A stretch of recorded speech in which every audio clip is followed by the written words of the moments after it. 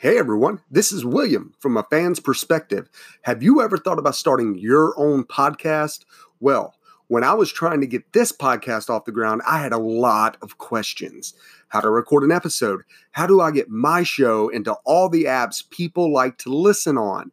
How do I make money from this podcast? Well, guys, the answer was really easy. The answer was Anchor. Anchor is a one-stop shop for recording, hosting, and distributing your podcast. Best of all, it's 100% free and ridiculously easy to use. And now, Anchor can match you with a great sponsor who wants to advertise on your podcast. That means you get paid to podcast right away. In fact, that's what I'm doing right now by reading this ad. Guys, let me be real. Anchor has changed the way I look at podcasts. It made it really easy for me to get in there, start editing my stuff, and get it out to you. So if you've always wanted to start a podcast and make money while doing it, go to anchor.fm/start to join me and the diverse community of podcasters already using Anchor. Once again, that's anchor.fm/start. I can't wait to hear what you come up with in your podcast. Hey everyone, and welcome to A Fan's Perspective. I'm your host, William Jones, and with me, as always, is Mr. Joshua Gray. What's up? Gray? Doing well. How are you? Did you have a good New Year? Oh, yeah. How about yourself? Oh, yeah. So, man, look, right now it's crazy. The national championship game is Monday. Couple days away. Where did the time go? It's the same place it always goes, to the past. Well, so we do have the game, Bama versus Clemson. I am actually slightly excited about this just because I want to see that quarterback from Clemson. This is really going to be a big test for him. He's looked good all year, but let's be fair. Bama's defense is good. Clemson's is a little better. We'll put that out there. But I think this is going to be the first test this young kid has. Absolutely, absolutely. By far, this is the best defense that Lawrence has come up against, and it's the best offense that their defense has come up against. Now, it's definitely going to be a show. Oh, yes. Yeah. Now, what I think is going to happen here, though, and by the way, I want to throw a big kudos to you because you predicted an 80-plus point game spread between Oklahoma and Alabama, and it was actually 79. 79 points were scored in that game. So close to that number. So that was really cool. But let's talk about that because Clemson can light up a defense. There's no doubt about that. And from what I saw in that Alabama-Oklahoma game is Bama loves to get out, and we've seen it all year. They strike hard and they strike fast, and they get that lead, and then they start to suck a little bit. What does Saban need to tell his team to do? Because if they do that against Clemson, they're not going to bring another title home to Tuscaloosa. No, I mean, they got to get out to that fast start, and they got to not look back. And it's easier said than done against that Clemson defense. But if they can't jump out early to a lead, Clemson's not a very easy team to come back against. Absolutely not. And that's the thing. I know me and you in our last episode when we talked about the college playoffs, we talked about our disgust, or I won't even use the word disgust because that's a little strong. We talked about our unhappiness with Notre Dame being in that top and Ohio State, who you could slide right in there and there'd be no argument for it. Georgia, if you didn't want to go with Ohio State, even though Ohio State should have been there because Bama had already beat Georgia earlier or for the SEC championship. And to see Clemson destroy the fourth team 30-3, that kind of made what me and you were talking about a little bit more valid is, how does Notre Dame squeeze into that spot? Yeah, it's all about the committee. I mean, they're looking for the biggest draws, and when you're talking about biggest college programs, you're looking right at Notre Dame. But it's not an even playing field because the the Notre Dame doesn't have a conference to run through. They don't have a Big Ten to chew them up and spit them out, an SEC to chew them up and spit them out, or an ACC even to chew them up and spit them out. So they don't have to face the same teams in and out, so that teams are getting to know them. I mean, obviously they play Michigan every year and they play USC every year. And that Michigan one they had was impressive, but they didn't beat anybody after that. Well, I actually think you made a good solid point is for years, especially in the 80s, early 90s, Notre Dame was kind of like a face of college football. You know, Rudy came out, woohoo. But you for years you thought about, you know, that blue, that navy blue almost uniform and gold helmet. Like Notre Dame was out there, and I think unfortunately for Notre Dame, that kind of put them in a situation this year that maybe as a head coach I wouldn't have wanted my team in. Right. Yeah, the expectations that were put on Notre Dame, I mean, they just weren't in even the same level as Alabama, Clemson. They would have got, and that would have been the result no matter what of the three teams they played. They would have got boat raced by all three teams in the playoffs. Now, since we're talking about the two games before, you know, the upcoming game Monday, Bama did have to tighten down their defense. So Bama got a little work in qualifying for the championship game.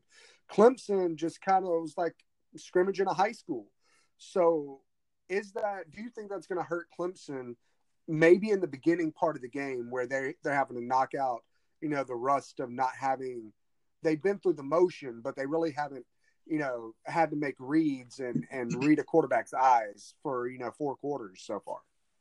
Yeah, well, Clemson's got to kind of get out of their own way because if we remember correctly, yeah, that score was ugly. But halfway through the second quarter, it was only a 9-3 game. Yeah. So Clemson can't get out to that slow of a start against Alabama. Just conversely, like I said, Alabama has to get out to a fast start. Clemson can't get out to that slow of a start. All right, so before I move on, because there is another thing I want to talk about with the national championship, I do have to ask you, who's winning, Bama or Clemson, and what's your spread? You know, I think it's going to be a high-scoring game, and I think the true winner is going to come down to which defensive front seven can have a bigger game. Because those are the stars of the game. Bama's front are easily their best position groups, and same thing with Clemson. The secondaries leave a lot to be desired on both teams, so I think it's going to be a shootout. I'm thinking we're looking in between 60 and 65 points plus for an over-under, even though the books have them at 59, and they have Bama as a 4.5 to 5 point favorite, depending on where you're looking. I can see Clemson winning this game outright. And I'm going to go for a dark horse, and I'm going to say Clemson wins 38-35. 38-35. Cool. Well, actually, to be honest with you, I'm actually with you on this. I actually think Clemson's going to pull it out. I think that, honestly, Nick Saban's got a lot of work to do. And don't get me wrong, he's had the time right now. But it's hard when teams through an entire season have fallen victim to the same thing. For Alabama, it has been they've got ahead, and then that defense has laxed off a little bit. They've been so dependent on their offense to win these games. Anytime a team puts up a strong defensive front against them, you know, you look at Mississippi State and Alabama. State's defense put up a hell of a fight, and it wasn't a high-scoring game. Bama had to fight for that game. And I think that's what we're going to see Monday is we're going to see Clemson's defense come out, step up. And I don't think I'm going to pick it to be as high as you. I think I'm going to go 21-14. I think it's going to be a little bit lower. But I do have Clemson coming out on top. Nice. So you got Clemson by 7. I do. I actually do.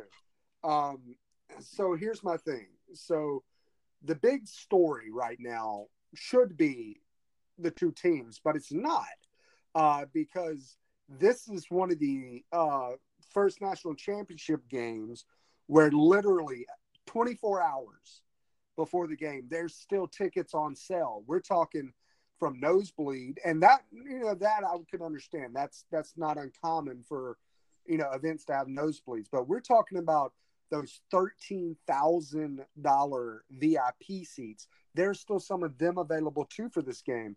So my question to you is this just fatigue of Bama and Clemson, or does it have more to do with the location of how far it is from the home area of these two schools, since both of them, you got Alabama, Tuscaloosa, and South Carolina. So which do you kind of feel like it is?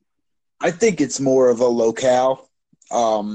You're expecting people to shell out all this money for the tickets and get airfare and hotel in California, which is ridiculous in price anyway.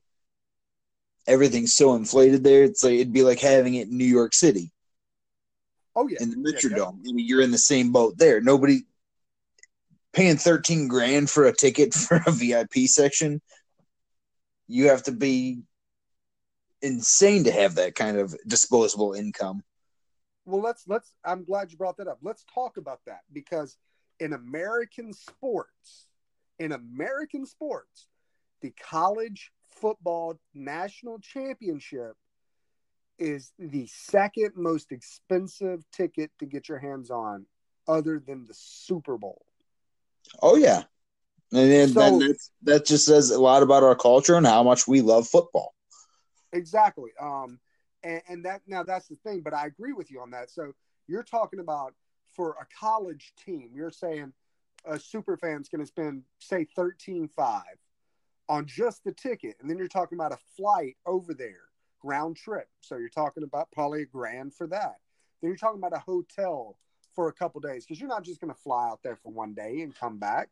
So right. Yeah, you're talking about these super fans spending close to $20,000, if not more, on per just person. The entertainment part of it.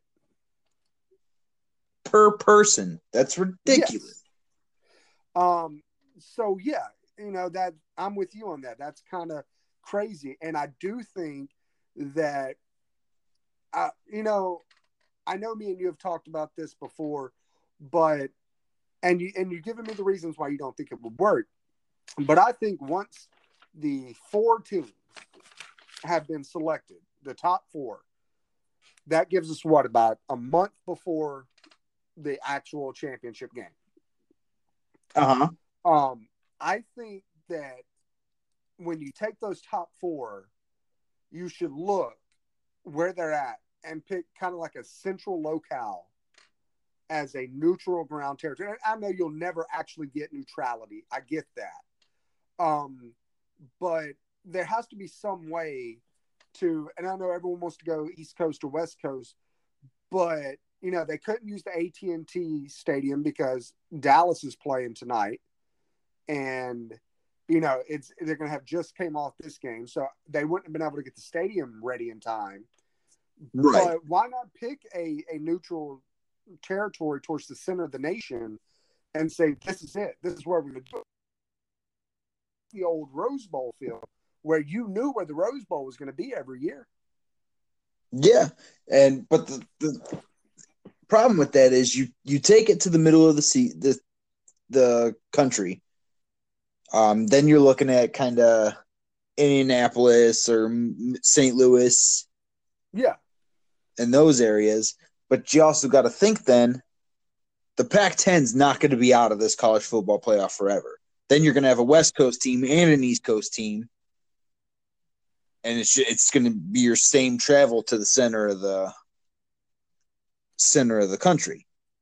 Well, no. I get that. But so that's my point, is because with doing it towards the center of the country, both sides have to travel in. Right now, when you look at this setup, East Coast has to travel all the way to the other side of the country for this game. Even if it had been Oklahoma and Clemson, that might have been more understandable. Not really, because you still got Clemson traveling all the way to California for this game, and Oklahoma, who's in the center of the nation, that's less of travel. That's less of their players being exhausted to me. And that's what it always comes down to me for, is traveling like that takes a toll on these players. So you're asking one team to travel, all the way across the country, the other team traveling half the distance. Right. And then you also got to look at, is the city equipped to handle that influx of people? Yeah, now I do agree with that. That's one thing that, because you can't take, I don't know, you can't take a small town, like I'll use my hometown, Lumberton, Mississippi, that has a 4-way stop in it and say, oh, we're going to hold the college championship here. Now, I know that would never happen, but that's the idea. Wherever this game is, there's going to be a large influx of people, and I get that. You've got to make sure that whatever town's holding it is going to be able to handle that influx of people. Right. And that's why Cleveland, even if they had a dome, would never host the Super Bowl.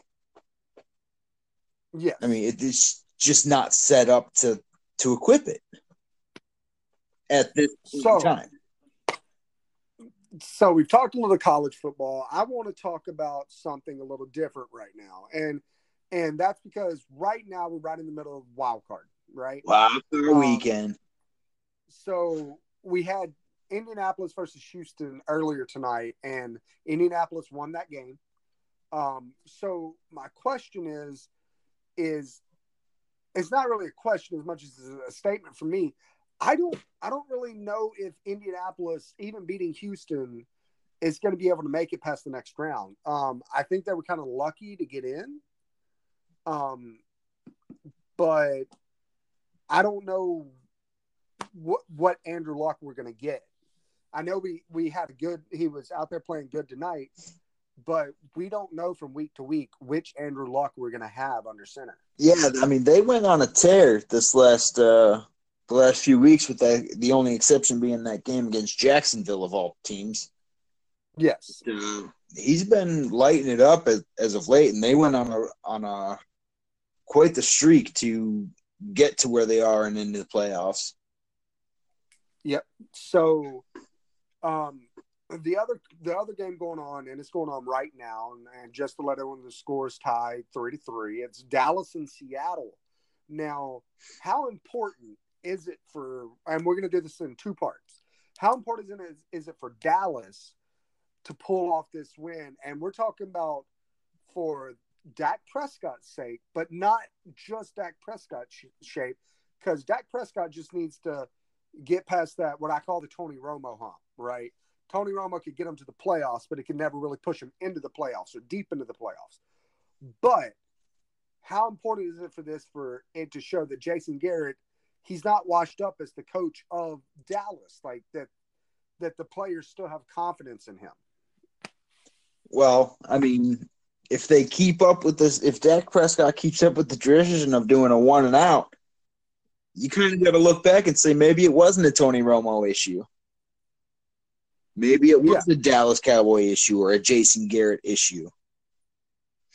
Yeah, and my biggest fear though is, and that's because I watched Dak play in college. I am a Mississippi State fan, so I kind of, and what you're seeing Dallas doing right now is that playbook is looking more of that 3-step back and throw, or get outside of the pocket, extended. You're seeing more of the same play style he did at Mississippi State, and it's benefited them. They won the last 7 of 8 once they started slowly adjusting their play style. Mm-hmm. But my biggest fear is people are going to overlook that if they lose tonight, and they're going to look at, well, now we need to get rid of Dak Prescott. We need to get rid of Jason Garrett. They're not going to look at the fact that when what we talked about one time on this podcast is you have to feed Ezekiel Elliott. Well, now they're doing that. They're just in the first quarter of this game tonight. They were so balanced from play or from pass to run. It took the third possession or fourth possession of Dallas's before the Seahawks ever got them into a third down situation, and it was 3rd and 1.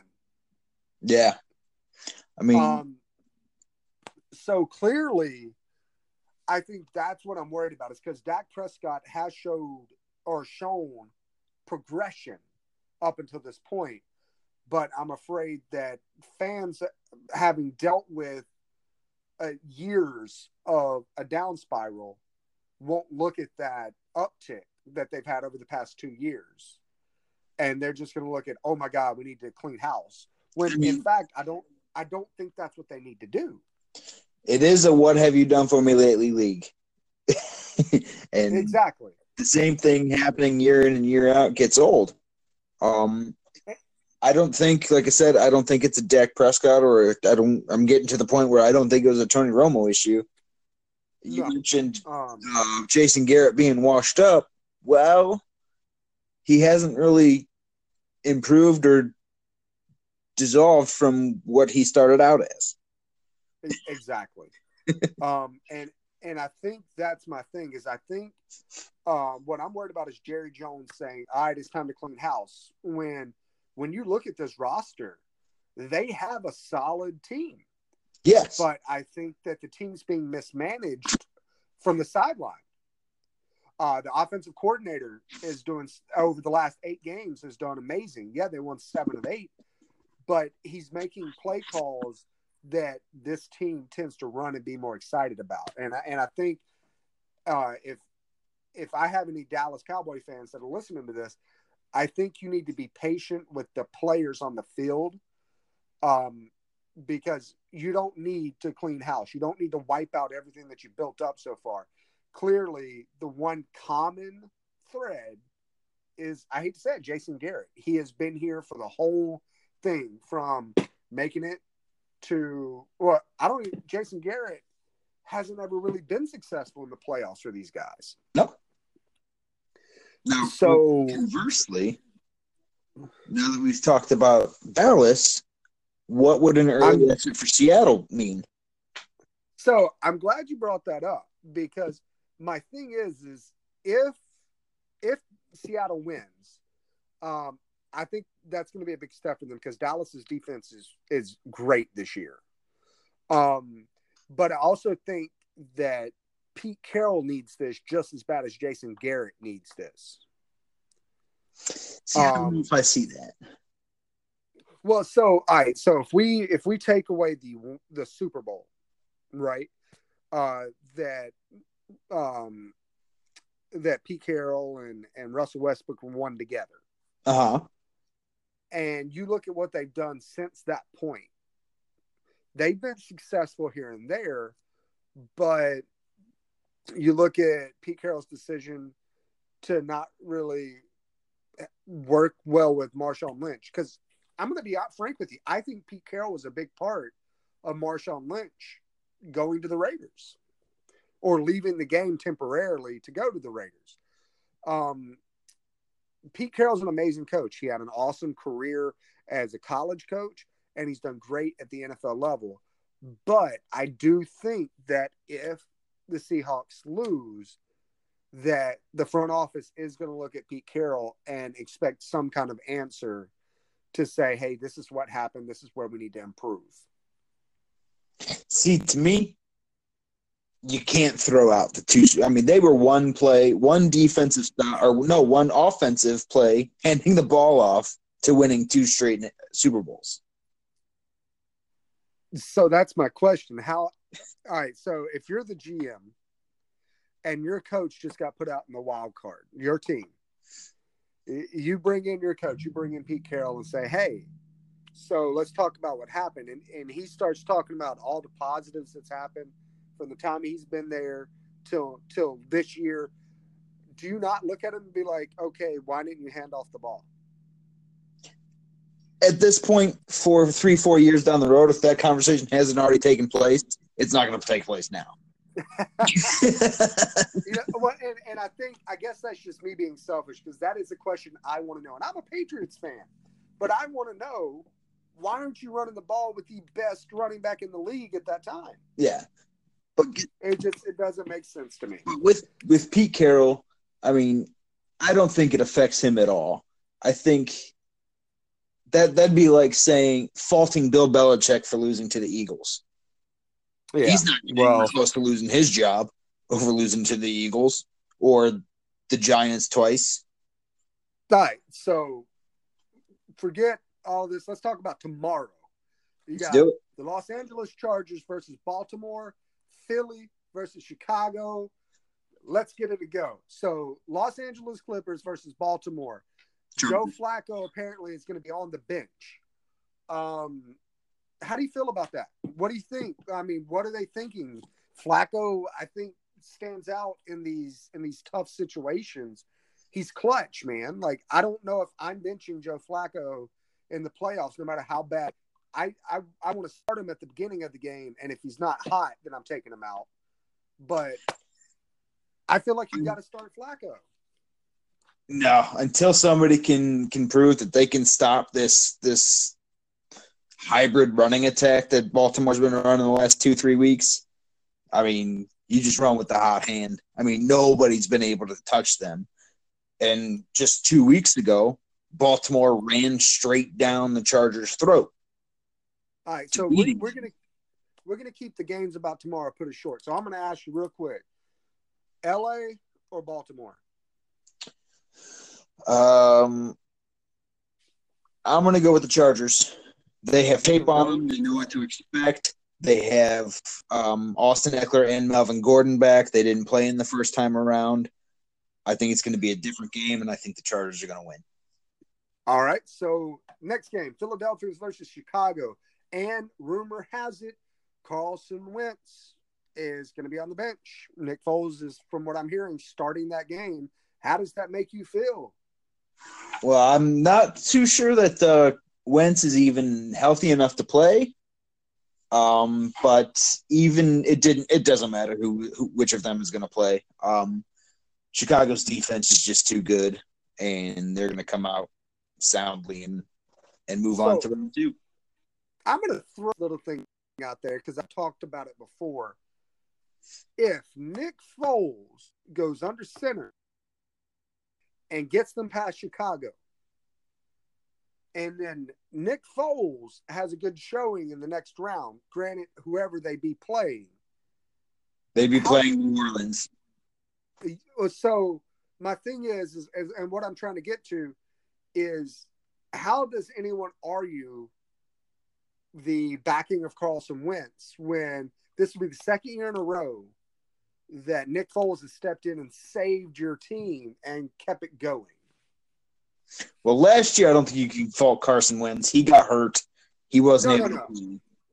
Well, and I get that. But my point is not every NFL team has a backup that can step in and do what Nick Foles did. Absolutely not. Some people don't even have a starting quarterback that can do it.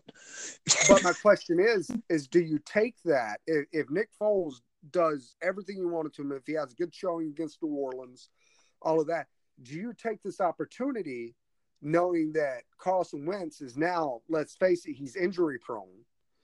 Do you take that opportunity and see if any other teams will deal you a solid hand for him? Or do you just kind of keep doing the same thing and hope you can bring Wentz back into the fold?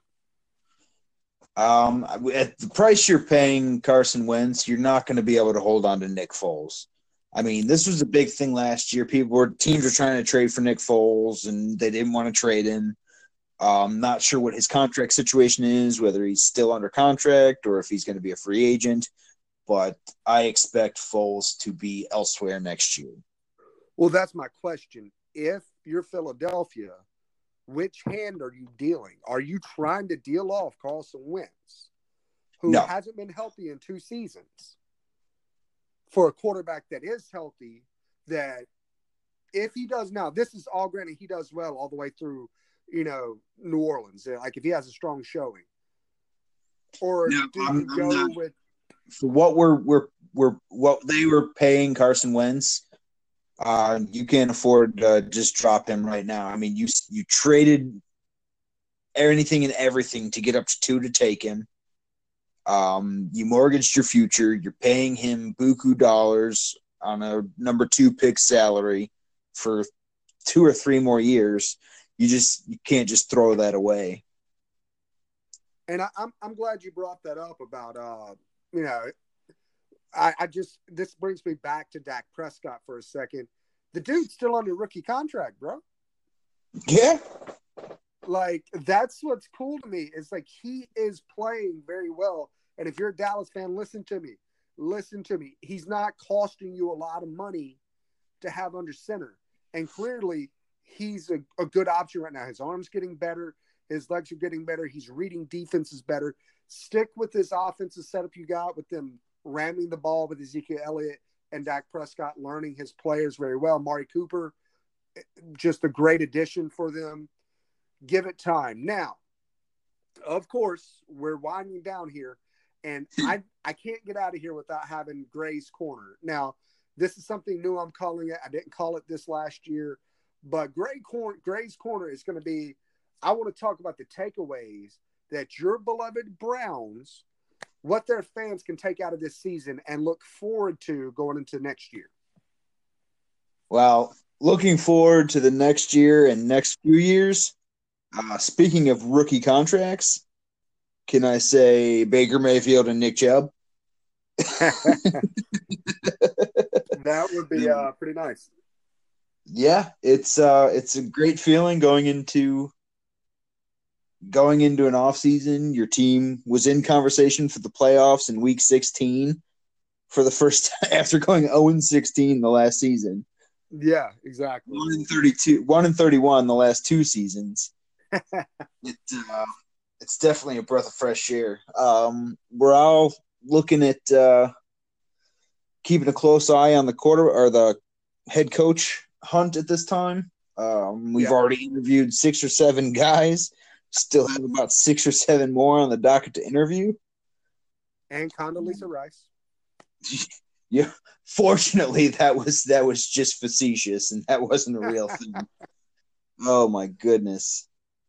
But so I'm kind of torn. I would love to keep the same structure that we have, but I don't think they're going to. Which means we're gonna lose Greg Williams. Yeah. The thing is, I stand by. I think Greg Williams would be a great. Give him a 1-year contract and let him see what he can do. From the beginning of all the way through spring, all the way to the end of the season, give him the chance to show that if these players have bought into what he's doing, all of that. Because honestly, I think Greg Williams could just go into next season, and with the momentum that y'all have gained with him as the head coach, y'all, I mean, it could be a great season for y'all. But I agree with you. I do think that we're going to see Greg Williams disappear. Yes, they're going to go because the hot hand in the league right now is McVay, young offensive mind. That's kind of where everybody's looking to go. That's why there's so much interest in Freddie Kitchens, our offensive coordinator. Yes. And there's talk about him getting promoted. He's never been a coordinator before the last 8 games of the season. Now there's head coach talk. Which look, all right, so here's my issue. And I'm an Oakland Patriots fan. I get it. I catch a lot of crap for it. I understand that. But here's my thing. You take the head coach of the Lions, right? Yep. You look at how long he learned under Bill Belichick before he moved into that.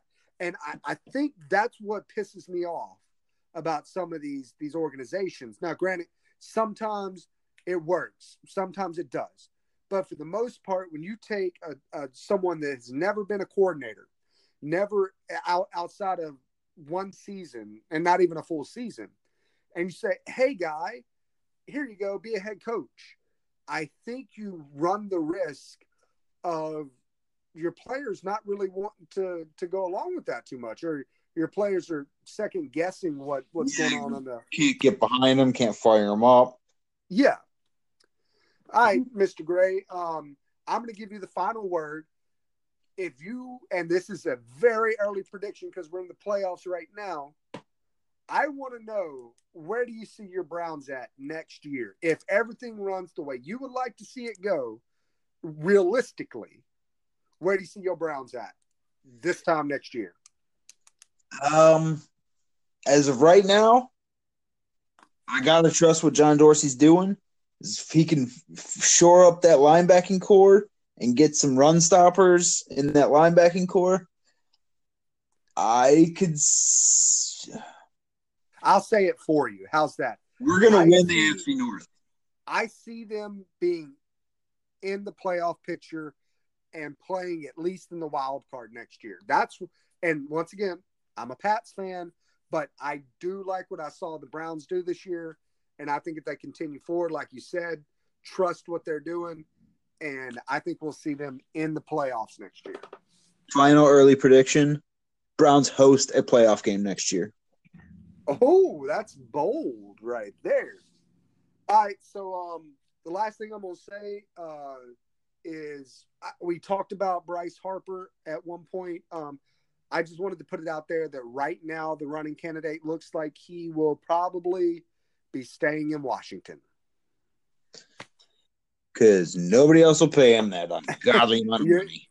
Look, when his agent pulled that mess that his agent pulled, which is, hey, make an offer, show me what you got, and no one jumped on it, you have to – I mean, I knew he was probably going to go back and look at what he was offered from Washington because Washington will pay him to be there. They like him as a player. They're going to be the team to say, hey, look, yeah, you kind of fucked up by not taking our original offer because now we see no one else has interest in you at the moment. So they're probably going to lowball him a little bit more. He can't afford to sit out a season because that really, especially in baseball, that really takes away from people seeing you and keeping your name out there. So, absolutely. I think we're going to see Bryce Harper back in Washington, man. It's looking more and more like that. It's been another quiet MLB season. All right, brother, man. Until next time. Until next time, and I want to thank everyone for listening to us. This has been a fan's perspective. Once again, I'm your host, William, and that's been Mr. Joshua Gray. We're going to do this every Wednesday or Thursday of every week. Look, check us out. Subscribe to us. We're available on all streaming platforms. Pass it along to a friend. The only way we can grow is with your help, guys. Hey, it's been fun. Josh, we'll yell at you later, man. Absolutely. Take care. Send us those topics. Yo.